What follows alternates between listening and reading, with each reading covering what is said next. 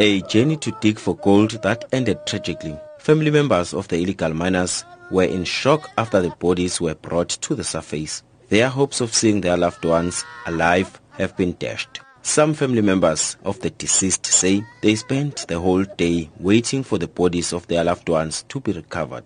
The bodies of the 4 illegal miners were retrieved by other illegal miners. Police spokesperson Mthobisi Mkhaliphi has confirmed that the mine is no longer operational. The Zamazamas were blasting inside the mine. Then by the time they went down to go and check or whatever they do after blasting, then apparently the area became unstable or so. Then a rock or there was a caving and the ground came and buried those people.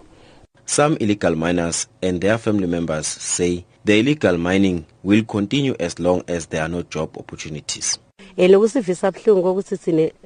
most painful thing is that our children are unemployed, and you will find that there are many people who died here before. Let the government create job opportunities, then they will stop illegal mining. This is painful to us as the affected families. Meanwhile, the remains of Priti Nkambule, Yvonne Mnisi and Priti Nyarenda, who were trapped underground after the container they were working in fell into a sinkhole at the nearby Lily Gold mine last year, have never been recovered.